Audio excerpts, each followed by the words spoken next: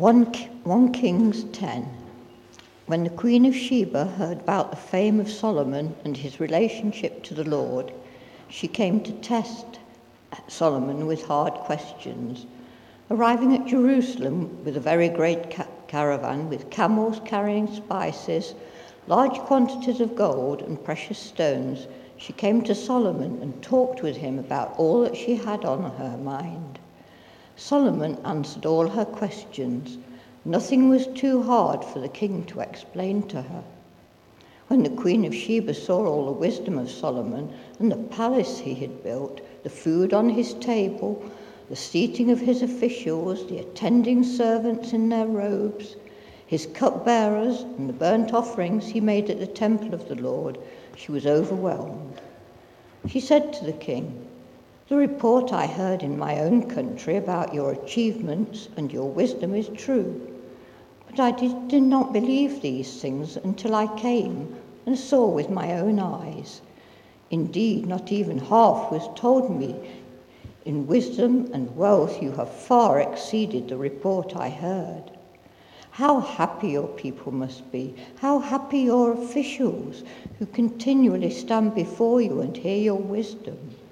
Praise be to the Lord your God, who is delighted in you and placed you on the throne of Israel. Because of the Lord's eternal love for Israel, he has made you king to maintain justice and righteousness."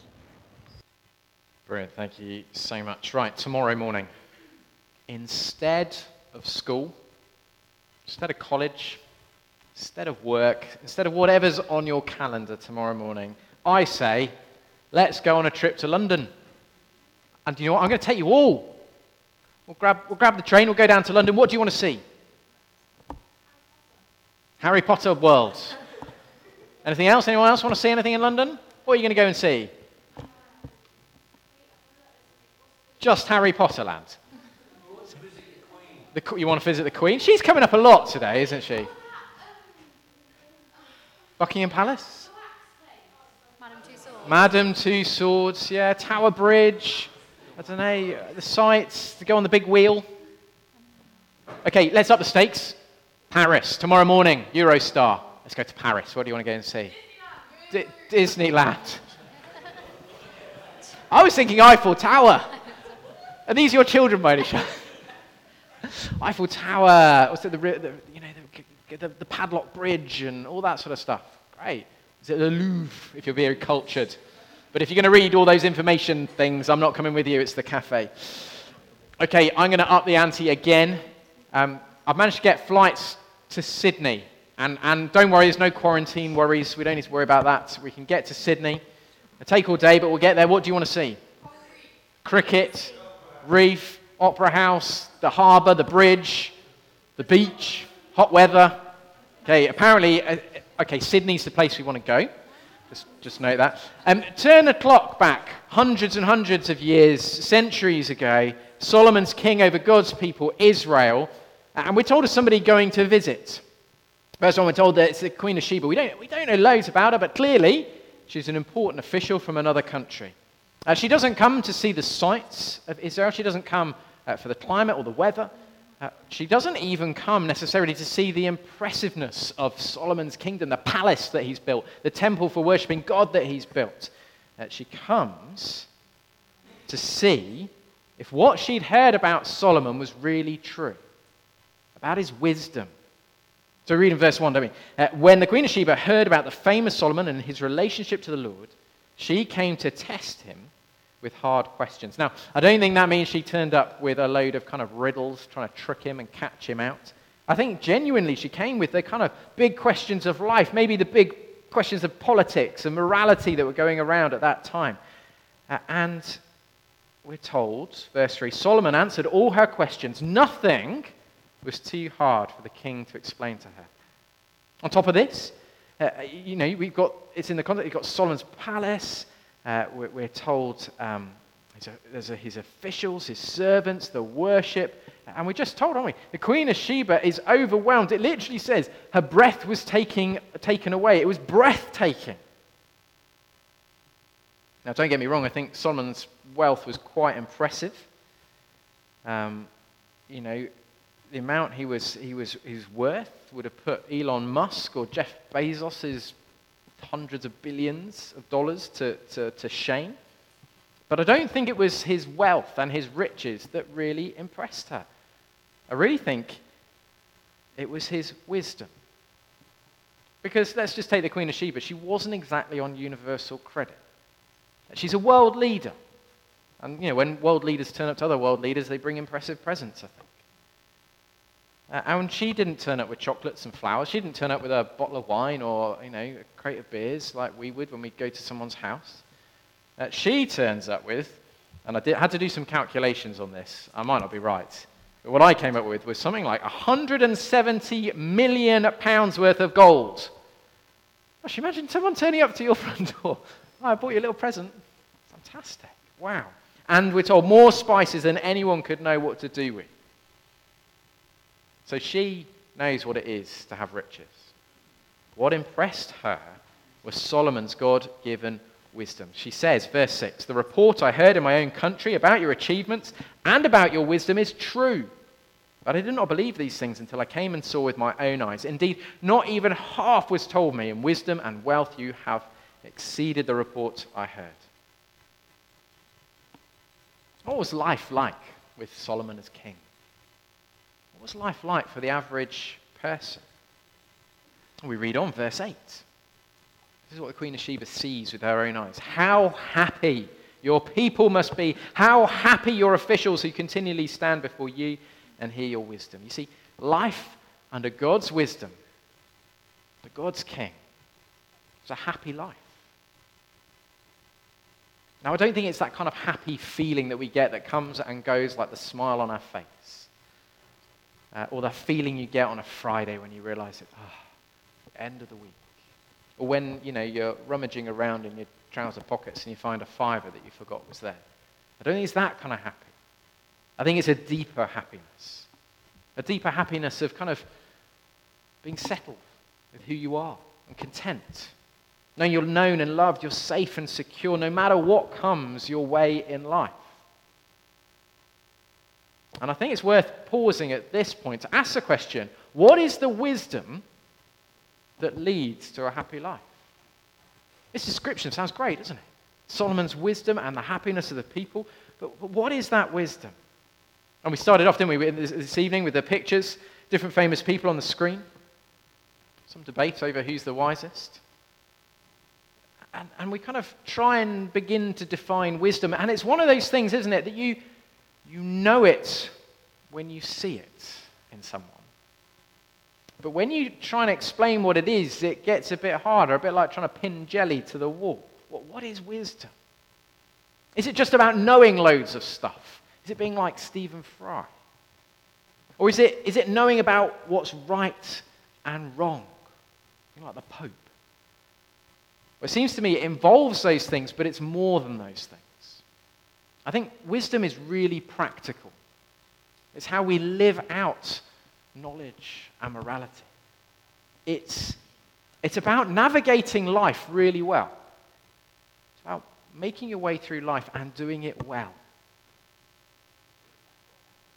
And we can hear what Solomon himself, this incredibly wise king, says the place to start is to find this wisdom that brings a happy life. Because we have a load of Solomon's wisdom written down for us in the Bible. We just have to turn to the book of Proverbs. In fact, I popped 2 Proverbs on the back of your sheets. If you turn over to the back, there's 2 there. Chapter 1, verse 7, and chapter 9, verse 10. And they kind of say the same thing. The place to start to be truly wise, to truly be able to navigate your way through life really well. What do those Proverbs say? What is it? What is it you begin with? What do they say? The fear of the Lord. Now, I don't know about you. If your mind works like me, you're suddenly thinking of, spiders or snakes or the dark or wasps or heights. Is it saying that in order to be wise, we've got to be scared of God? Well, I don't think it's the fear of the Lord is about being scared of God, but instead it's what somebody shared with me this week, the great description. It's having massive respect for God. Having massive respect for him. That he is God, I am not. He is God, you are not. And it's about relating rightly to him. And we see it in our reading from 1 King. So it began in verse 1. Word got around about Solomon's wisdom, and notice how it's related to his relationship with the Lord, with God.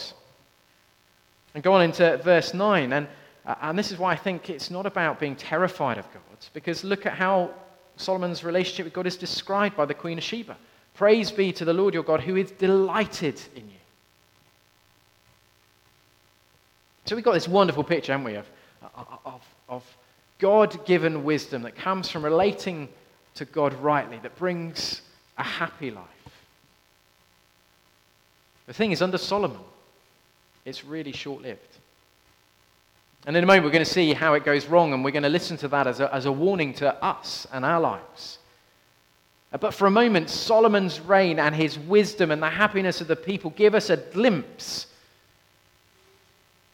of what life can be like, and should be like, and will be like. Because, actually, if you follow Jesus, that is a life of wisdom, a life of happiness, a life of relating to God rightly that is yours and it's mine and can be yours if you're seeking it, because there is one greater than Solomon who is king. There's one who has Solomon in their family tree.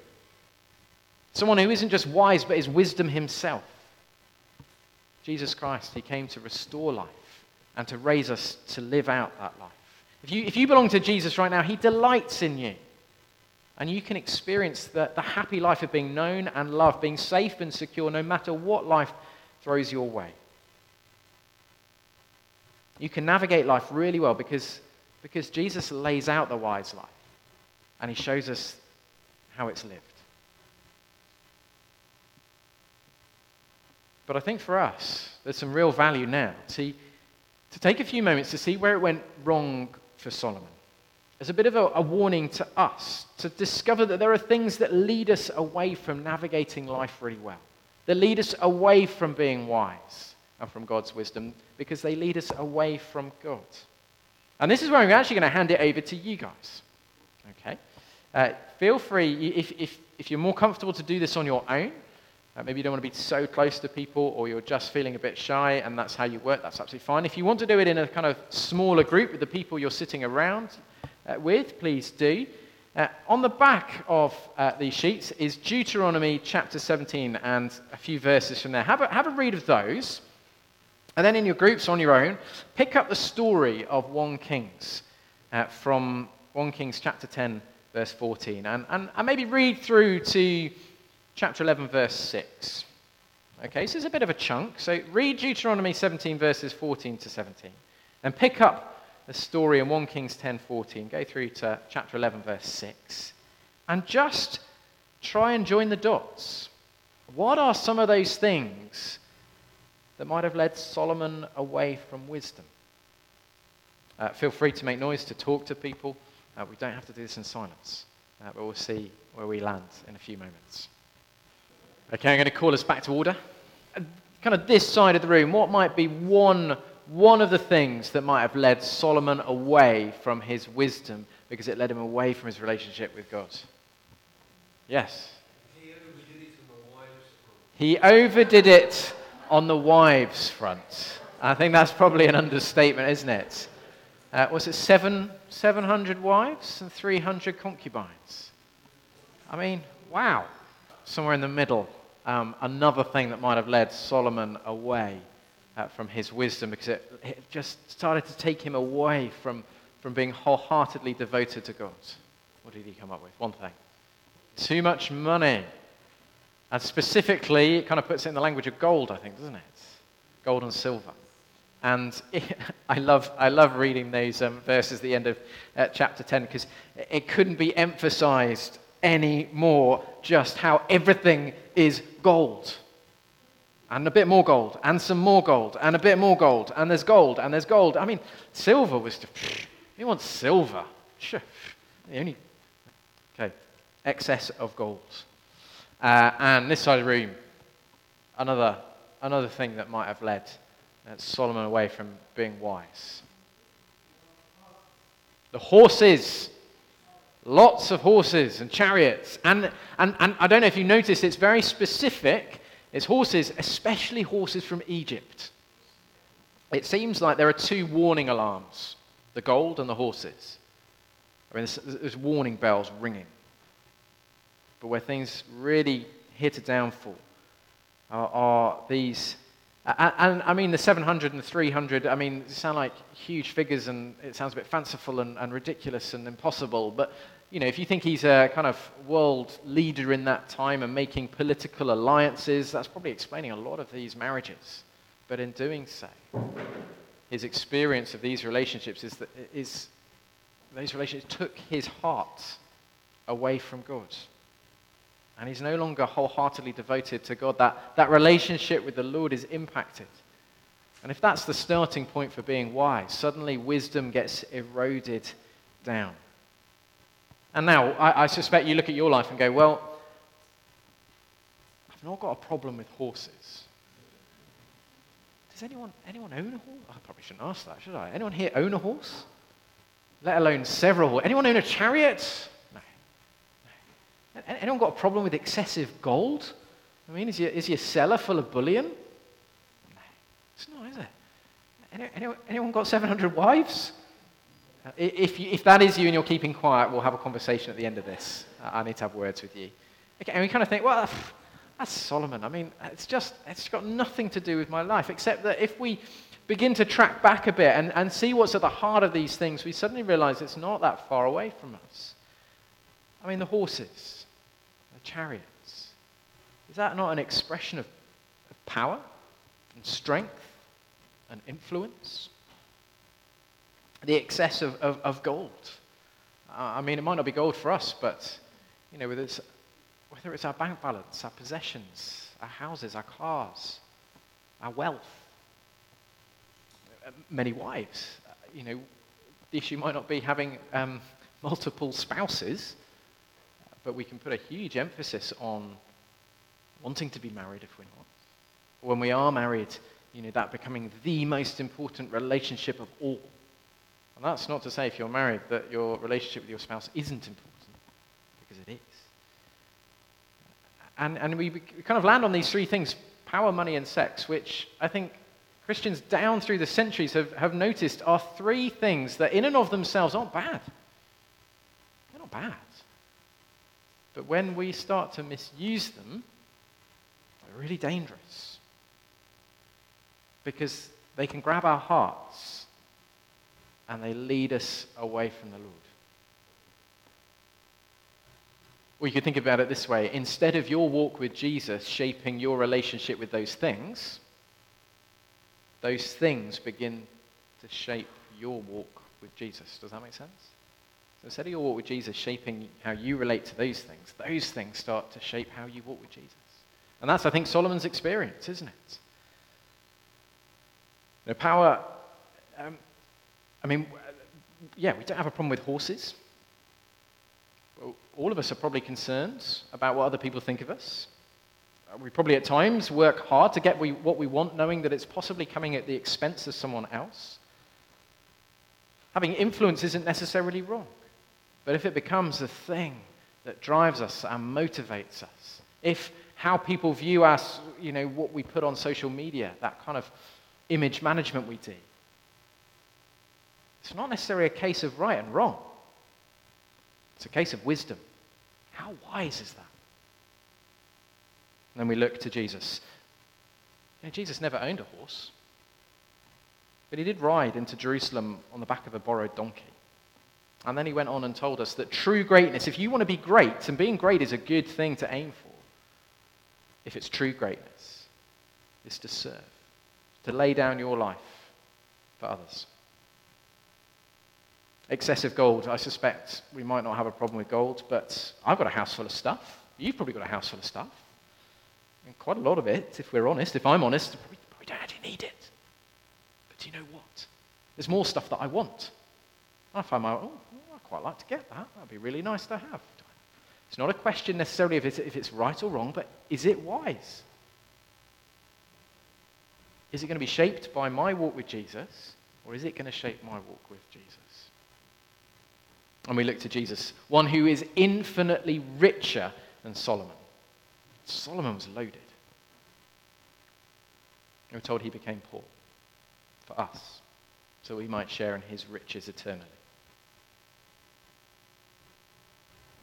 The relationship's one. We read in the Old Testament many kind of kings of Israel having many wives, and we kind of think, but doesn't the Bible say that marriage is about one man, one woman? And yet it says about these many wives of kings, and does that mean it's okay? Well, just because it happened doesn't mean it's okay. The Bible's often just stating how it was. But the Bible has a glorious picture of what marriage is about, and that marriage is the place for sex, and our romantic relationships. Well, they reach our hearts like nothing else does. And therefore, if we're with somebody who maybe doesn't share that desire to love Jesus the way we do, can you see how easy it might begin to be pulled away? It's not a question of right or wrong. It's not a question of right or wrong. It's a question of, is this wise? And we look to Jesus. You know what? He didn't have many wives. In fact, he never married. Don't listen to Dan Brown. He's not got any illegitimate children anywhere. But he does have one wife. He has a bride, his church, who he laid down his life for. Now, it might be easy with those kind of power and money and sex to kind of just see in our own lives where actually we're not being wise, or our wisdom's being eroded away. Doesn't mean it's a disaster for us. There is still a wise thing that we can do. Wisdom takes you back to Jesus, the one who forgives us and invites us again. He says, come and live wisely. Come and live like me, and come and do it with me. See, Jesus doesn't just talk about how to live wisely. He lived it out perfectly for you, for me. And do you know what? It's a wisdom that leads to a happy life. Not a smiling life, but a happy life. Because here's the thing. Here's the thing I want to land on. Jesus' concern for your good and your happiness is even greater than your own.